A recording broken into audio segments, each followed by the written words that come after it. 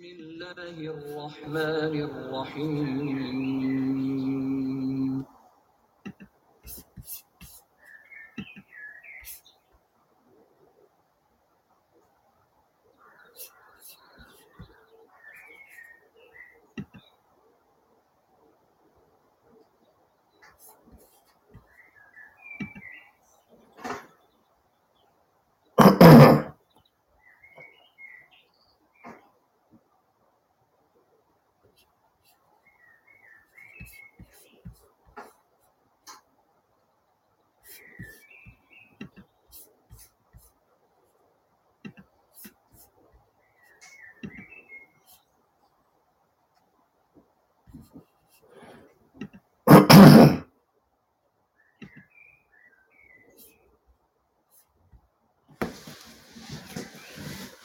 السلام علیکم۔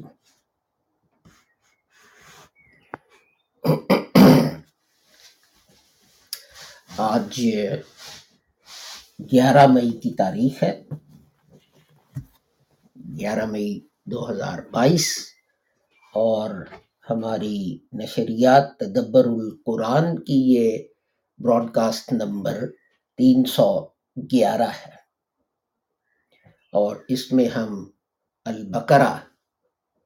سورۃ البقرہ جو ہے اس کی آیت نمبر 100 جو ہے اس کے الفاظ پر آپ سے بات کریں گے، اور یہ اس سلسلے کی چوتھی براڈ کاسٹ ہے، آیت نمبر 11 پر بات کرنے کی۔ یہ نشریات آپ کی خدمت میں تحریک احمدیہ لاہور جو ہے پیش کرتی ہے، اور اس کے بانی تھے حضرت مرزا غلام احمد صاحب، جن کی تعلیم تھی کہ وہ دوسرے مسلمان جو ہیں وہ کہتے ہیں کہ حضرت کے بعد نبی آئے گا، لیکن یہ درست نہیں، اس لیے کہ قرآن کہتا ہے کہ حضرت خاتم النبیین تھے، اور حضرت نے اس کی یہ تشریح یا تفسیر کی کہ لا نبی بعدی، میرے بعد کوئی نبی نہیں، تو اب کوئی نبی نہیں آئے گا، نہ کوئی نیا نہ کوئی پرانا۔ حضرت مرزا غلام احمد صاحب رحمۃ اللہ علیہ جو تھے، ان کا دعویٰ تھا، انہوں نے کہا میرا دعویٰ ہے کہ حدیث کے مطابق میں مجدد یا ریفارمر ہوں، میری خصوصیت یہ ہے کہ احادیث جس مسیح ابن مریم اور مہدی کا ذکر کرتی ہیں وہ القاب میرے اوپر پورے اترتے ہیں، اور ان کی یہ بھی تعلیم تھی کہ گو مسلمان جو ہیں وہ ایک دوسرے کو کافر کہنے میں بہت جلدی کرتے ہیں، لیکن حضرت کی حدیث ہے کہ اگر ایک کلمہ گو دوسرے کلمہ گو کو کافر کہے گا تو کفر الٹ کر کہنے والے پر آ کے پڑے گا۔ تو اس لیے یہ بہت نازک معاملہ ہے، اور اس میں جلدی نہیں کرنی چاہیے،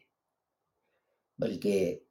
اگر کوئی کلمہ پڑھتا ہے تو اس کو کافر کہنا ہی نہیں چاہیے۔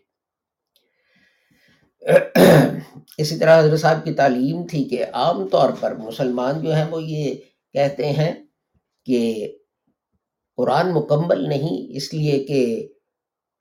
وہی نبوت جو تھی کچھ وہ قرآن میں شامل ہونے سے رہ گئی، اور کچھ جو شامل بھی ہوئی وہ بھی منسوخ ہو چکی ہے۔ تو حضرت مسیح موعود علیہ السلام، حضرت مرزا غلام احمد صاحب جو تھے، ان کی تعلیم تھی کہ یہ بات غلط ہے، اس لیے کہ قرآن جو ہے یہ خدا کا نازل کیا ہوا ہے، اور قرآن میں خدا تعالیٰ نے خود اس کی حفاظت کا ذمہ لیا ہے، اور مزید یہ کہ جہاد جو ہے وہ ہر مسلمان کا بنیادی فرض ہے، لیکن جہاد کی ہم وہ تعبیر کریں گے جو حضرت صلی اللہ علیہ وآلہ وسلم نے کی۔ ایک جنگ سے واپسی پر حضور نے فرمایا کہ ہم جہاد اصغر سے جہاد اکبر کی طرف لوٹ رہے ہیں، اور جہاد اکبر جو ہے وہ جہاد بن نفس ہے، اپنے نفس کے ساتھ اپنی خواہشات جو ہے ان پر قابو پانا، ان کو کنٹرول کرنا، ان سے لڑنا، یہ جو ہے جہاد بن نفس، یہ جہاد اکبر ہے۔ ہاں یہ ظاہر ہے کہ اگر آپ پر کوئی تلوار سے حملہ کرتا ہے تو آپ تلوار سے ہی اپنا دفاع کریں گے، یہ نہیں کریں گے کہ اسلام کے فضائل پر اس کو لمبا لیکچر دیں۔ تو آئیے اس کے ساتھ آج کا جو موضوع ہے اس کی طرف چلتے ہیں۔ تو جیسے میں نے کہا کہ یہ سورہ بقرہ کی آیت نمبر 100 ہے۔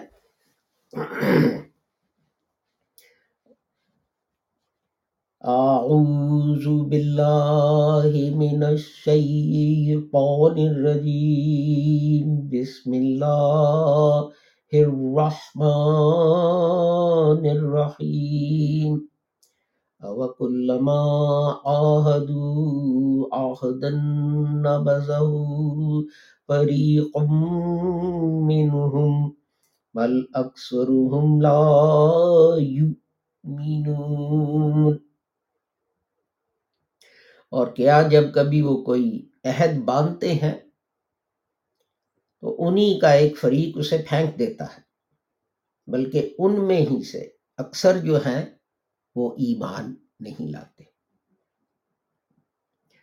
تو آج ہم آخری دو لفظ ہیں، ایک ہے لا،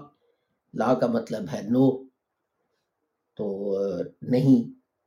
نفی کا یہ صیغہ ہے، اور یؤمنون، تو یہ آخری لفظ جو ہے اس پہ ہم بات کریں گے۔ میں کوشش کروں گا کہ یہ آج مکمل ہو جائے، لیکن ہو سکتا ہے کہ یہ لفظ اتنا فصیح و بلیغ ہے کہ ہمیں اس پر 2 جو ہیں دن وہ لگانے پڑے۔ تو آئیے اسی کے ساتھ اگر میں اپنے جو ہے کمپیوٹر پہ نوٹس ان کی طرف چلوں تو ہم دیکھیں گے کہ قرآن کیا کہتا ہے۔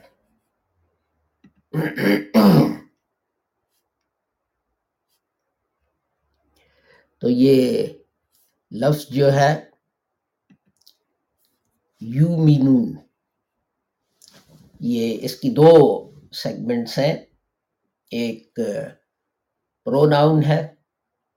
اینڈ پہ جو وا اور نون ہے، اور ایک ورب یومینو، اور اس کا مصدر جو ہے جسے انگریزی میں کہتے ہیں روٹ، وہ ہے حمزہ، میم اور نون۔ تو یہ میں آپ کو یاد دلا دوں کہ اپنا اردو میں ہم جسے کہتے ہیں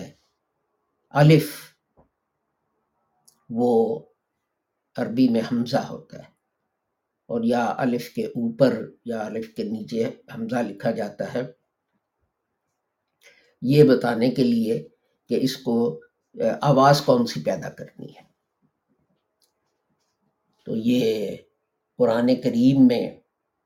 یہ مصدر جو ہے، یہ روٹ جو ہے حمزہ میم نون، تو اس سے 17 الفاظ جو ہیں بنے ہمیں قرآن شریف میں ملتے ہیں، اور ان کی کل تعداد ہے 879، اور 537 دفعہ یہ لفظ جو ہے یہ ہے آمنہ۔ تو سب سے زیادہ دفعہ یہی ہے، اور ایک اسے اور بنا شاید 200 دفعہ آتا ہے، شاید، ہاں یہ ہے، تو 202 دفعہ مومن، اور 45 دفعہ ناؤن ایمان، اور 14 دفعہ جو ہے لفظ امین، ایکچولی 20 دفعہ آمینہ، اور 14 دفعہ امین، اور 10 دفعہ آمینین، تو وہ شاید 22 دفعہ کا میں نے ذکر نہیں کیا، مؤمنات، تو یہ ہے۔ تو آئیے دیکھیں کہ اس کا مطلب کیا ہے۔ حمزہ میم نون، تو جب یہ لکھا جاتا ہے تو ہم کہتے ہیں الامن، جس کا مطلب ہے کہ آپ کا نفس جو ہے وہ مطمئن ہے، وہ پرسکون ہے۔ اصل میں جو ہیں عالم لوگ، تو میں تو عالم نہیں، میں تو جو ہیں عالم لوگ ان کا جسے کہتے ہیں فالو کرتا ہوں، انہیں سے نوٹس لے کے تو میں آپ کی خدمت میں حاضر ہوتا ہوں۔ لیکن جو ہیں عربی کے عالم لوگ وہ کہتے ہیں کہ امن، امانتن اور امان، یہ سب جو ہیں یہ مصدر ہے، تو یعنی یہ بیسک روٹ ہے یہ تینوں، تو امانتن اور امان جو ہیں یہ حمزہ میم نون سے بنے نہیں، they are roots in their own right. تو اور امان جو ہے ہم جانتے ہیں کہ یہ امن، پیس جو ہے، امن کی حالت وہ ہے۔ لیکن اگر کوئی چیز ہو جو کسی کے پاس رکھی جائے تو پھر ہم کہتے ہیں کہ یہ امانت ہے، جسے ٹرسٹ کہتے ہیں انگریزی میں، کہ یہ میں نے اس کو انٹرسٹ کیا۔ تو قرآن کریم کہتا ہے کہ وَتَخُونُوا أَمَانَاتِكُمْ، چیپٹر 8 verse 27، یعنی تمہیں ٹرسٹ میں کوئی چیز دی جائے، وہ چیزیں جن پر تم امین ہو تو ان میں خیانت نہ کرو۔ تو اور یہ جو ہے یہ بڑا جیسے کہتے ہیں ایک اہم چیز ہے جس کو یاد رکھنا ضروری ہے، کہ یہ کیریکٹرسٹکس ہیں جو جب حضرت صلی اللہ علیہ وآلہ وسلم نے اور صحابہ کرام نے جب یہ دکھائے تو لوگ ان سے متاثر ہو کے مسلمان ہو گئے۔ اب دیکھیں حضرت نے جب مکہ سے ہجرت کا فیصلہ کیا تو انہیں ایک بہت بڑی فکر جو تھی اس بات کی تھی کہ لوگوں نے میرے پاس جو امانتیں رکھی۔ اب ذرا غور کریں، ایک شخص ہے، اس کے ساتھ آپ کی شدید مخالفت ہے، سیاسی مخالفت ہے، مذہبی مخالفت ہے، اور کیا کیا، لیکن جب چیز رکھنی ہوتی ہے تو آپ کو کوئی فکر نہیں کہ محمد کے پاس رکھ دو۔ جو بھی اختلاف ہے ان کا، مذہبی ہے، سیاسی ہے، سماجی ہے، تو وہ امانت میں خیانت نہیں کریں۔ اور آخری دن بھی حضرت صلی اللہ علیہ وآلہ وسلم جو ہیں ان کو یہی فکر تھا کہ میں تو مکہ سے چلا جاؤں گا، یہ امانتیں جو ہیں ان کا کیا بنے گا۔ تو آپ نے حضرت علی رضی اللہ تعالیٰ عنہ جو تھے ان کو کہا کہ وہ پیچھے ٹھہر جائیں اور حضرت اور حضرت ابوبکر کے چلے جانے کے بعد مکہ سے وہ تسلی کریں کہ ہر ایک کی امانت جو ہے وہ اس کو پہنچا دیجیے، اور اس کے بعد وہ مکہ سے روانہ۔ دیکھیں کیا اس سے زیادہ اعلی اخلاق جو ہے اس کا کوئی مظاہرہ کر سکتا ہے؟ آپ ذرا سوچیں، وہ دشمن ہے، انہوں نے آپ کو مکہ سے نکال دیا، کھانا پینا آپ پر بند کر دیا، صرف حضرت نہیں، سارے مسلمانوں۔ آپ کو ایک پہاڑ جو ہے اس کے دامن میں اپنی جان بچانے کے لیے پناہ لینی پڑی،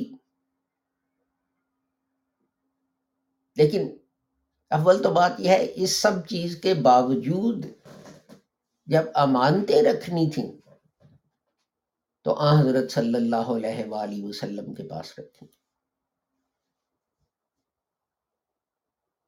لوگ کہتے ہیں کہ اسلام میں معجزے نہیں، اس طرح کے معجزے نہیں جس طرح کے لوگ دیکھنا چاہتے ہیں کہ یہ ایک شخص اڑ کے تو آسمان پہ چلا گیا بغیر کسی چیز کے، بغیر کسی سہارے کے۔ لیکن کیا یہ معجزہ نہیں کہ اسلام کی تعلیم نے، حضرت صلی اللہ علیہ وآلہ وسلم کی تعلیم اور مثال نے مسلمانوں میں وہ کردار پیدا کر دیا، وہ کیریکٹر پیدا کر دیا جو صرف ایک معجزہ ہی کر سکتا ہے۔ آپ اس چیز پہ غور کریں، اس کو اپنے آپ پر اپلائی کریں۔ آپ کا کوئی دشمن ہے تو کیا وہ آپ پر اتنا اعتبار کرے گا کہ کوئی قیمتی چیز اپنی جو اس نے امانت رکھنی ہے وہ آپ کی تحویل میں دے دے؟ اور کیا آپ اتنے امین ہیں کہ قرآن شریف کہتا ہے کہ ڈونٹ بیٹرے یور ٹرسٹ، ان چیزوں پر تم امین ہو، ان میں خیانت نہ کرو؟ تو کیا آپ کو اپنے اوپر اتنا اعتماد ہے کہ آپ اس چیز پہ پورے اتریں گے؟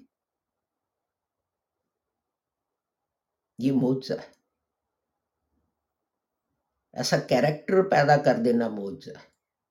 اور ایک شخص میں نہیں۔ حضرت کہہ سکتے تھے تم نے ہمیں نقصان پہنچایا، تم نے یہ کیا، تم نے وہ کیا، تم نے مسلمانوں کو قتل کیا،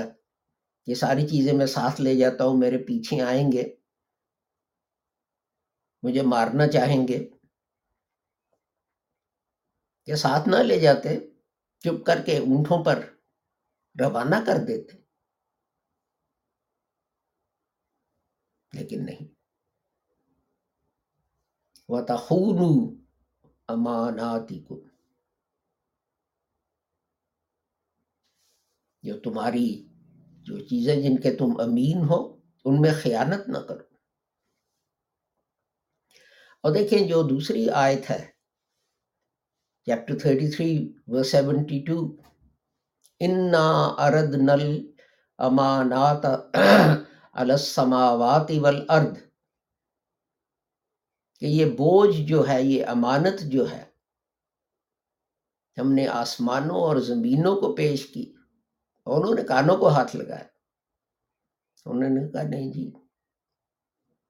ہم نے یہ بوجھ نہیں اٹھانا۔ لیکن انسان جو ہے اس نے کہا میں یہ بوجھ اٹھاتا ہوں، اور جو واقعی یہ بوجھ اٹھانے کے قابل بنے، آپ نے دیکھا ہی ہے، تاریخ میں پڑھا ہی ہے کہ انہوں نے کیا کیا نہ کر دکھایا۔ تو یہ جو ہے امانت، جو بوجھ زمینوں اور آسمانوں کو پیش کیا گیا ہے، اس میں بڑی بحث ہے اس آیت پہ کہ اس کا مطلب کیا کہ یہ کون سی امانت تھی، یہ کون سا بوجھ تھا، یہ کون سا بھار تھا۔ تو بعض لوگ جو ہیں وہ کہتے ہیں کہ جناب یہ بوجھ جو تھا یہ تھا تو اور یہ قرآن شریف میں بھی لکھا ہے ایک دوسری آیت میں کہ ایسا نہ ہو کہ ایک قوم سے دشمنی یا عداوت تمہیں اس سے انصاف کرنے سے روک دے۔ تو اس آیت کو لے کے بعض لوگ کہتے ہیں کہ یہاں امانت جو ہے وہ اس طرح کا انصاف کرنے کی ذمہ داری تھی، اور زمینوں اور آسمانوں نے کہا کہ نہیں جی ہم نے تو یہ نہیں اٹھانی کہ ہر حال میں انصاف کیا جائے۔ آپ کے ساتھ جو بھی ہو رہا ہے، جو بھی کوئی آپ کے ساتھ کچھ کر رہا ہے، اگر آپ کا انصاف دینے کا موقع آیا تو آپ نے اس کو انصاف دینا اور کچھ نہیں کرنا۔ تو بعض کہتے ہیں کہ یہ جو ہے اس سے مراد جو ہے وہ حروف تہجی ہیں، الفابیٹ ہے۔ بعض کہتے ہیں کہ اس سے مراد جو ہے وہ عقل ہے، کانشس ہے، عقل ہے، فیصلہ کرنے کی قوت۔ اب دیکھیں نباتات بھی زندہ چیز ہے، درخت، پھل، پودے، فصلیں، یہ سب زندہ چیزیں، جانور، بھیڑ، بکریاں، اونٹ، گھوڑے، یہ سب زندہ چیزیں ہیں، لیکن ان میں جو ہے وہ کیا اسے کہا جائے، یہ عقل نہیں کہ وہ فیصلے کر سکے۔ بھیڑ بکریاں جیسی تھیں ویسے ہی ہے، کوئی فطری جین میں تبدیلی آ گئی تو آ گئی، لیکن اس میں ان کا اپنا ہاتھ نہیں ہوتا۔ اب انسان جو ہے اس نے تو جو ہے جینیٹک انجینئرنگ تک ایجاد کر لی ہے کہ جناب اپنا کیا اس کا نام ہے، کئی بیماریاں جو ہیں ان کا علاج جینیٹک انجینئرنگ سے ہوگا۔ مثلا یہ کہ ہمارا جو ہے نظام بیماریوں کے خلاف دفاع کا، کئی دفعہ وہ خراب ہو جاتا ہے، اور وہ سیل جو ہمارے لیے نقصان دہ ہیں وہ ان کو پہچان نہیں پاتا اور وہ بڑھتے چلے جاتے ہیں۔ یہ کینسر اسی کو کہتے ہیں کہ ہمارا اپنا نظام جو ہے وہ ان کو نہیں پہچان سکتا اور وہ بڑھتے چلے جاتے ہیں۔ اب جینیٹک انجینئرنگ کے ذریعے ہمارے سیل جو ہیں ان کو یہ اہلیت دی جائے گی کہ وہ کینسر کے سیل کو پہچان سکے اور پھر حملہ کر کے تو اس کو ختم کر دیں اور اس کو بڑھنے سے روکے۔ اب یہ چیز جو ہے جینیٹک ایڈیٹنگ، یعنی بنیادی وہ خلیے جو جن سے آپ کا جسم بنا ہے ان کو کاٹ کر کوئی چیز جو ہے وہ مسنگ ہے تو اس میں ڈال دینا، یہ کیا بغیر عقل سمجھ ان چیزوں کے ہو سکتا ہے؟ تو بہت سارے لوگ جو ہیں یہ تین چیزیں لے کے کہ امانت کا مطلب ہے عدل و انصاف یا انٹلیکٹ، عقل، اور تیسرا جو ہے الفابیٹ حروف تہجی، تو وہ کہتے ہیں کہ یہ حروف تہجی اس کا مطلب ہے، اس لیے کہ اس کے بغیر ہمیں توحید کا علم نہیں ہو سکتا، اس کے بغیر عدل و انصاف جو ہے وہ ممکن نہیں، اور یہ جو ہے عقل ہے بھی تو حروف تہجی کے بغیر، الفابیٹ کے بغیر آپ اس کو ڈیولپ کیسے کریں گے؟ جیسے جمعہ کے خطبہ میں میں نے عرض کیا تھا آپ کی خدمت میں کہ پہلی بات جو ہوئی وہ یہ ہوئی کہ انسان نے آواز کے ذریعے ایک دوسرے جو ہے اس سے انفارمیشن پہنچانا، معلومات پہنچانا جو ہے وہ سیکھا۔ کچھ حد تک جانور بھی یہ کرتے ہیں، لیکن کس حد تک ان کی زباندانی جو ہے اس کا کوئی مطلب ہوتا ہے وہ ہم نہیں جانتے۔ لیکن اس میں خامی یہ تھی کہ اگر کسی کو کوئی چیز پتہ لگتی ہے تو وہ اس کے مرنے کے ساتھ ہی ختم ہو جاتی تھی۔ جو آگے لوگ ہیں جنہیں اس نے بتایا ہوتا تھا شاید وہ یاد رکھتے کچھ اور اس کو آگے چلاتے یا کرتے، لیکن اگر کوئی بھول جاتا کہ اس نے کیا کہا تھا تو یہ ممکن نہیں تھا کہ یہ چیز جو ہے وہ چیک کی جا سکے۔ تو پھر اس سے یہ ہوا کہ لکھنے کا رواج، جو بات ہو رہی تھی حروف تہجی، اور یہ ہوا اس طرح کہ یہ ایکچولی تجارت کی وجہ سے حروف تہجی جو ہیں وہ وجود میں آئے، کہ لوگ جاتے تھے تو کوئی کہتا تھا کہ کشتی بھری ہوئی ہے، تو کوئی کہتا تھا اچھا یار میرے پاس یہ جو میں چیزیں خریدنا تو چاہتا ہوں لیکن میرے پاس پیسے نہیں، اس طرح کرو تم مجھے ادھار دے دو یہ چیزیں، تو جب تم واپس آؤ گے تو میں یہ کروں گا انہیں بیچ کے، تو جو ہمارے درمیان قیمت جو ہے جس پہ ہم متفق ہوئے ہیں تو وہ میں تمہیں دے دوں گا۔ تو یہ بڑا پرانا سسٹم ہے، ہم سمجھتے ہیں یہ نیا نکلا، تو وہ کہتے تھے ٹھیک ہے۔ تو اب جھگڑا پڑ جاتا تھا، کتنی چیزیں تھیں؟ 10 تھی، نہیں 10 تو نہیں تھی، وہ تو 12 تھی، نہیں یار تمہیں یہ غلطی لگتی ہے، تم بھول رہے ہو۔ اچھا کتنے پیسے ایگری کیے تھے؟ 10 چیزیں جی، ہم نے کہا تھا 10 پاؤنڈ، تم مجھے 100 پاؤنڈ دو۔ اور نہیں 10 کہاں تھا، تو 10 تم نے مانگے تھے، میں نے تو کہا تھا میں 8 دوں گا۔ تو پھر فیصلہ یہ ہوا کہ ایسے کیا جائے کہ لکھ لیا جائے۔ تو یہ لکھائی جو ہے یہ پہلے تصویروں کی شکل میں تھی، تو لوگ تصویر بنا لیتے تھے، چھوٹی تھی، چھوٹی سی، اور آگے نمبر لکھ لیتے تھے اور آگے قیمت جو ہوتی تھی وہ لکھ لیتے تھے۔ لیکن پھر تصویروں سے آگے پھر انسان نے الفابیٹ ڈیولپ کیے۔ تو یہ دیکھیں جب چیز لکھی جانے لگی تو پھر یہ ہوا کہ انفارمیشن، نالج، معلومات جو ہیں وہ پریزرو ہونی شروع ہو گئی، وہ بچ جاتی تھی۔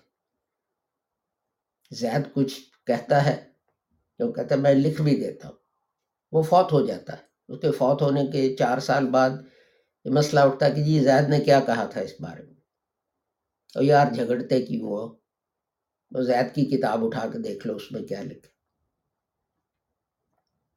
تو دیکھیں یہ سٹیجز ہیں، جیسے میں نے عرض کیا تھا جمعے کے خطبے میں، پہلا آواز سے، پھر یہ ہے کہ لکھنا محدود، پھر اس سے آگے حروف تہجی جو ہیں ان کی ایجاد، پھر ان کو کاغذ پر لکھنا، اور پھر اس کو پرنٹ کرنا،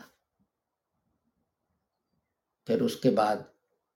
اب یہ زمانہ آ گیا ہے کہ وہ پرنٹڈ مٹیریل جو ہے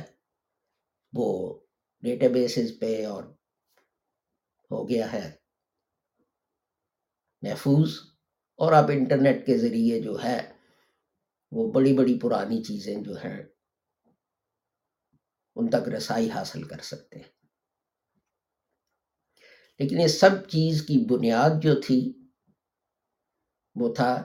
حروف تہجی کی ایجاد، لکھائی کی ایجاد، کہ یہ چیزیں پریزرو ہو سکیں. اگر چیزیں پریزرو نہیں ہوتی تو ایک نسل جو ہے اتنی ریسرچ جو کچھ وہ کرتی ہے اس کے ختم ہونے کے ساتھ وہ سارا ضائع، مواد ضائع ہو جائے. تو غالباً میری رائے میں یہاں امانت سے مراد یہی، اور اس سے وہ قصہ بھی ثابت ہوتا ہے جو قرآن نے لکھا ہے کہ ہم نے آدم کو نام سکھائے. یہاں اس کو کس طرح بیان کیا کہ ہم نے ایک امانت تھی جو زمین اور آسمان جو تھے ان کے سپرد کی، لیکن انہوں نے انکار کر دیا. دوسری جگہ کس طرح بیان فرمایا، ہم نے آدم کو نام سکھائے. نام کیا تھے؟ وہ عقل، کہ چیزوں میں فرق کرنا، ڈیفرینشیٹ کرنا، ایک چیز جو ہے اس کو پہچاننا اس کی خصوصیات کے ساتھ، ان میں فرق کر سکنا. میز کون سا کہ میز، writing table, dining table, coffee table, office کا ٹیبل وغیرہ وغیرہ. تو میں نے آپ سے عرض کیا تھا کہ یہ حمزہ میم نون جو ہے بڑا وسیع جو ہے موضوع ہے، اور یہ جو ہے ہم نے یہاں یہ استعمال ہوا ہے قرآن شریف میں کتنی دفعہ میں نے کہا تھا 800 کچھ دفعہ، 879 ٹائمز. تو آدھے گھنٹے میں ہم نے صرف اس کے 2 جگہ استعمال پہ بات کی. تو اگر اسی تفصیل سے سب جگہ جہاں اس کا استعمال ہے وہ کیا جائے تو شاید اس ایک لفظ جو ہے اس کو پوری طرح بیان کرنے میں شاید سال بھر لگ جائے. تو آپ اس سے دیکھیں کہ قرآن جو ہے اس کی جو ہے تعلیم کتنی فصیح و بلیغ ہے کہ ایک لفظ پر آپ سال سال بھر بات کر سکتے. لیکن ہمارا وقت جو ہے اس سے ہم کچھ اوپر چلے گئے ہیں، اس لیے میں آپ سے اجازت چاہوں گا اس دعا کے ساتھ کہ آپ جو بھی ہیں اور جہاں بھی ہیں خدا تعالیٰ سب کو اپنے حفظ و امان میں رکھے اور نقصان اور شر سے بچائے. السلام علیکم، خدا حافظ اور گڈ بائے.